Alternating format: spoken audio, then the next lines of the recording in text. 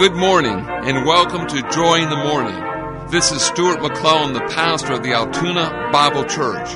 We are conveniently located at Union Avenue and 31st Street on Route 36, the Columbia Park section of Altoona. We hope that this broadcast will help you think on the things of the Lord as you prepare your heart for ministry among the saints today. Stay tuned for the next 30 minutes of inspiring music, challenging stories, and a Bible study. Lord, Jesus is my King. It is morning. It is morning in my heart. Listen now as the Altoona Bible Church Choir opens our broadcast this morning with a song entitled, God is Great and God is Good.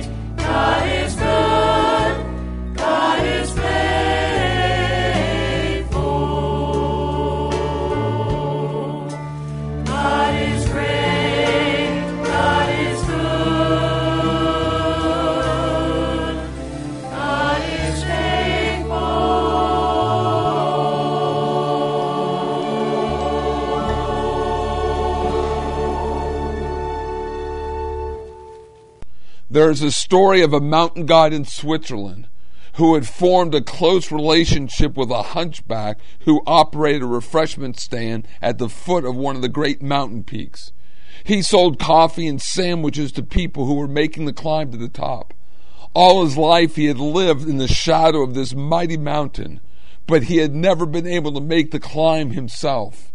Often, the guide, upon starting out, would turn and look back and see the hunchback following them with his eyes, an expression of great longing on his face. And the guide understood what was in the fellow's heart. So one day, when there was no party to take to the peak, the guide stopped by and had a cup of coffee and chatted a while. "How would you like to go to the top with me today?" the guide asked the hunchback.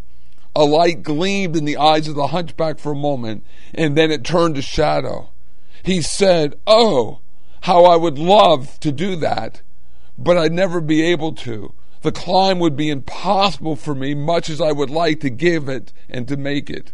"That all depends on how much you want to do it," the guide said. "I want to climb so much," said the hunchback, "that if I could do it just once, I would be willing to die. That is how much I want to go to the top." "Then let us be on our way. I will take you there," the guide said. "No, I'm too weak," the hunchback answered. "But I am strong," was the reply. "When your strength gives out, then I will take over, and when you fall, I will help you up." Finally, he was able to persuade the fellow to make the effort, and they set out that day to the halfway house. Lame and weary from the previous day's endeavor, the hunchback was afraid to start out the next day, but at the urging of his friend, he left at dawn for the final ascent of the peak. Before long, his strength began to fail. The guide sat down with him for a while, and then encouraged him to go on, and once more they were on their way.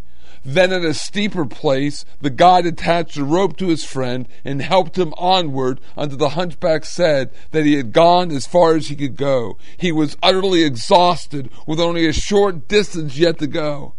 After a rest, the guide put his big, strong arm around the shoulders of the hunchback and, half carrying him, step by step, urged him upward until finally they stood at the summit. After spending several minutes drinking in the breathtaking view, the hunchback turned to the guide, and his eyes swimming with tears, said, "I would have been willing to give my life for this, and you have brought me here. Now I owe my life to you. Ask anything of me you want, and if it is in my power, I will give it to you." On our way to heaven, we have a guide like this, Lord Jesus Christ. He does not just lead the way and leave us to follow. He helps us along each step of the way, and our attitude should be the same as the hunchbacks. We should be willing to give him anything that is in our power to give, our lives, our time, our money, because it is such a privilege to be able to follow him. Listen now as Carol Johnson, Cheryl Heilman, and Penny Harris sing for us this beautiful song entitled, "Where No One Stands Alone."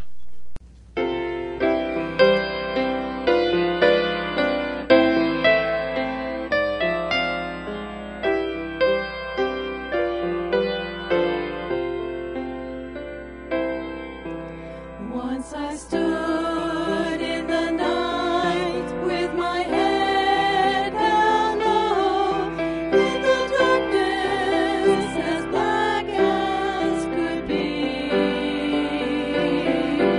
and my heart felt alone, and I cried, "Oh Lord, don't hide your face from me." Oh,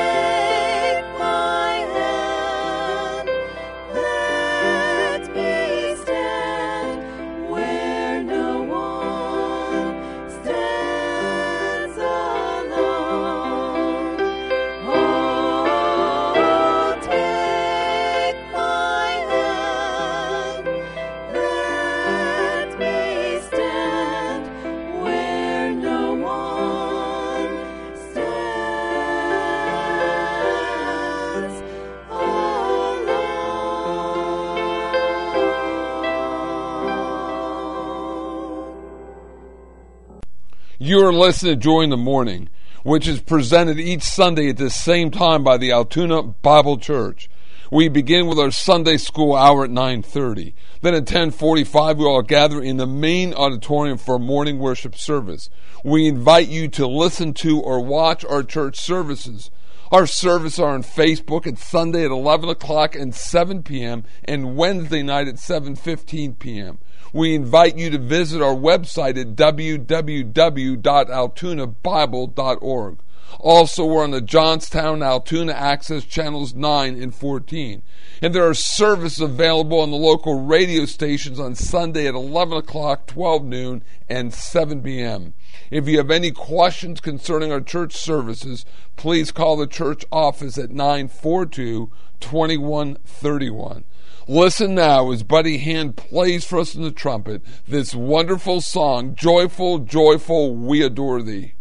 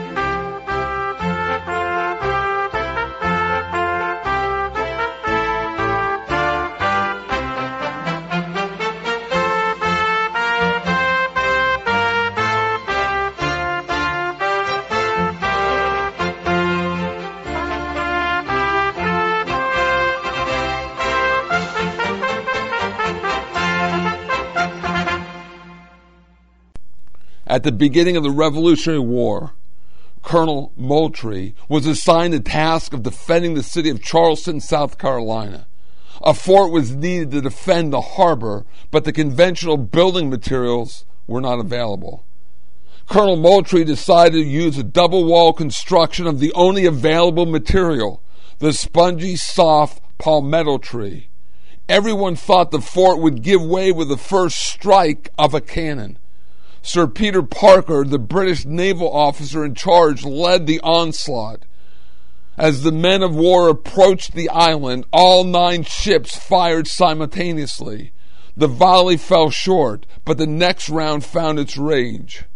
The cannonballs struck the fort inside and out, but there was no splintering of wood, no crashing of walls. When the militia investigated, they found that the iron balls stuck in the soft wood without any damage. The siege continued all day, but the fort absorbed the punishment and the warships were unable to inflict damage. When the British fleet withdrew, the flagship dipped its flag in a salute to the gallant fort. Softness of character, tenderness, meekness, patience, self-control has helped many a Christian stand against Satan. When you have the victory over Satan, he will not salute you, but the Lord Jesus Christ is pleased. Proverbs 15:1, a soft answer turns away wrath. And Satan is dumbfounded when one of God's children stops a quarrel in the beginning by giving a soft answer. The defense of the faith takes all kinds of forts, all kinds of strong character traits, and one of the strongest character traits is softness. However, in ourselves, we do not have the strength to be soft and gentle. We must look to the Lord to provide these characteristics as we yield to His will for our lives. Listen to the words of this song as Steve Bolt sings, There Is a Name. Name that can dry away sorrow. There's a name that dispels any fear. There's a name that brings hope for tomorrow. It's that name that can dry every tear. The name is Jesus, Jesus, He's the one. On the throne, the heaven's own, begotten Son, sinless perfection and pure deity, Jesus, King of Kings, is He. There's a name that transcends every nation. There's a name that came down from above. There's a name that brings perfect salvation. It's that name that just simply means love. The name is Jesus, Jesus, He's the one. On the throne, the heaven's own, begotten Son, sinless perfection and pure deity,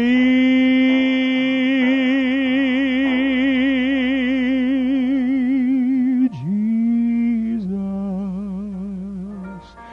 King of Kings, is He.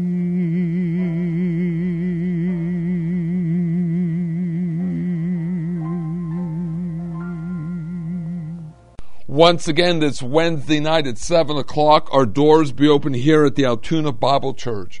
Time now for a Bible study portion of our broadcast. And this morning, the topic of our Bible study is rightly dividing the word of truth.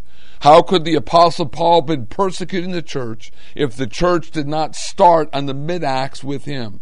Acts chapter 8, verses 1 through verse 4. And Saul was consenting unto his death.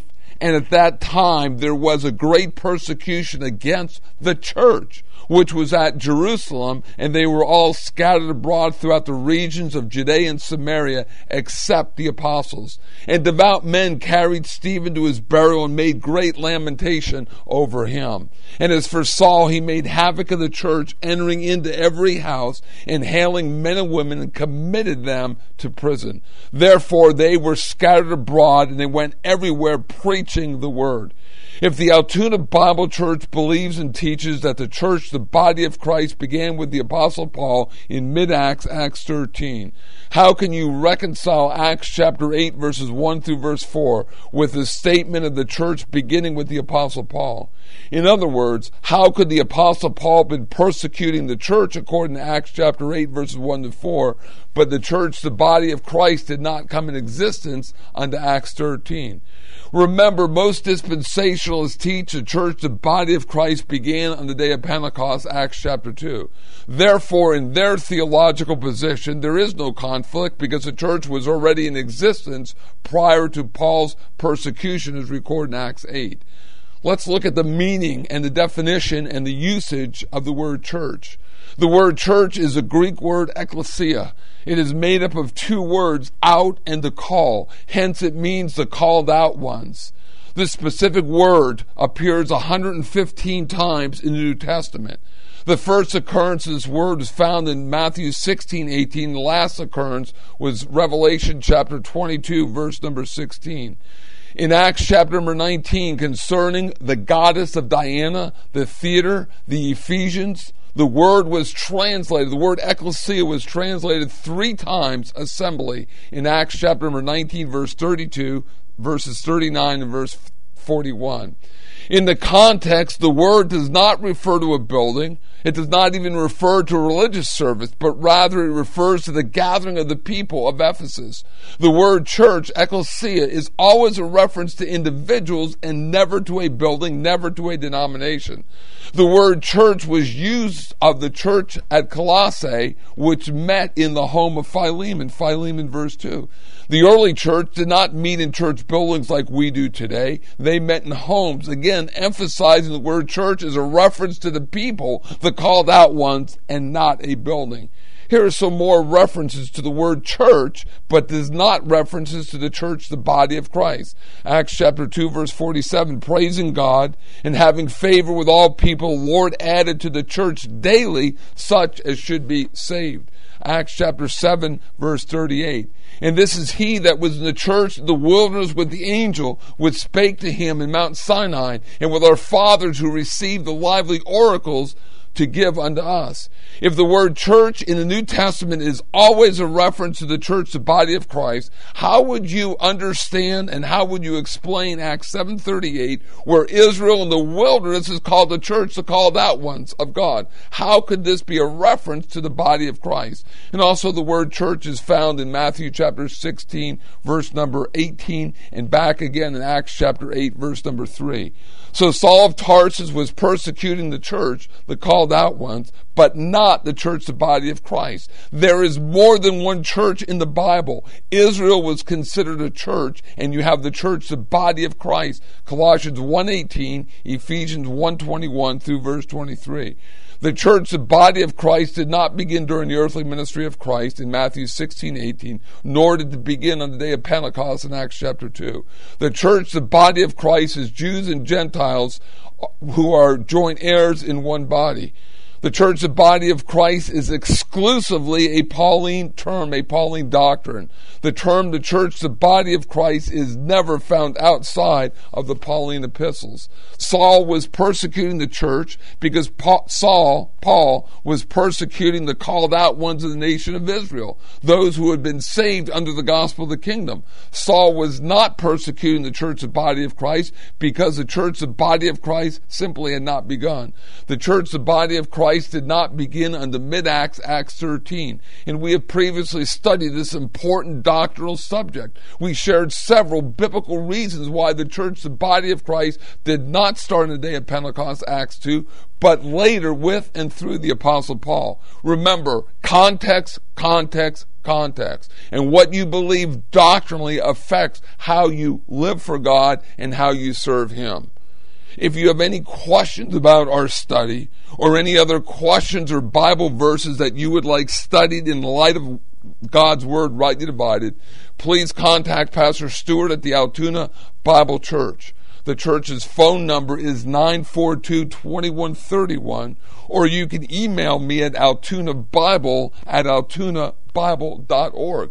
It is so important that we study God's Word and we follow what 2 Timothy 2:15 says about rightly dividing the word of truth. So when you rightly divide it seems like there's a contradiction between Acts chapter 8 and understanding a mid-Acts position of the beginning of the church, the body of Christ. But when you study it out and understand context and what the word church means, you realize that there's more than one Bible church in the Word of God. There's the nation of Israel, and you can look at Hebrews 2:12 and cross-reference it back with Psalm 22, and then you understand the church, the body of the Lord Jesus Christ. So, Christian friend, we need to keep studying God's Word. We need to study in light of the Word of God, rightly divided, looking to the context, understanding these verses of Scripture as God intended to, and not forcing what we think these verses of Scripture teach.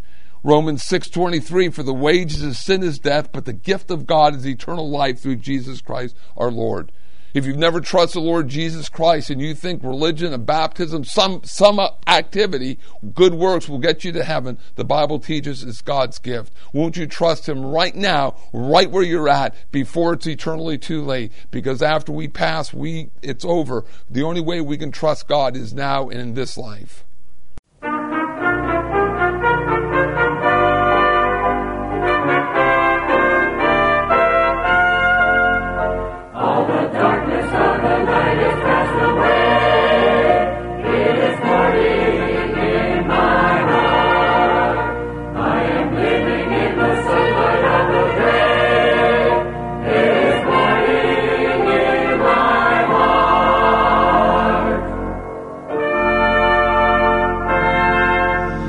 You have been listening to Joy in the Morning from the Altoona Bible Church.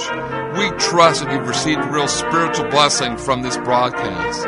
It is our prayerful desire that you know the Lord Jesus Christ is your personal Savior. So until we meet again by radio, this is Pastor Stuart McClellan wishing you God's best for now and for eternity. Jesus made the gloomy shadows all me, one day all depart. Songs of gladness still I sing, for just Jesus is my King.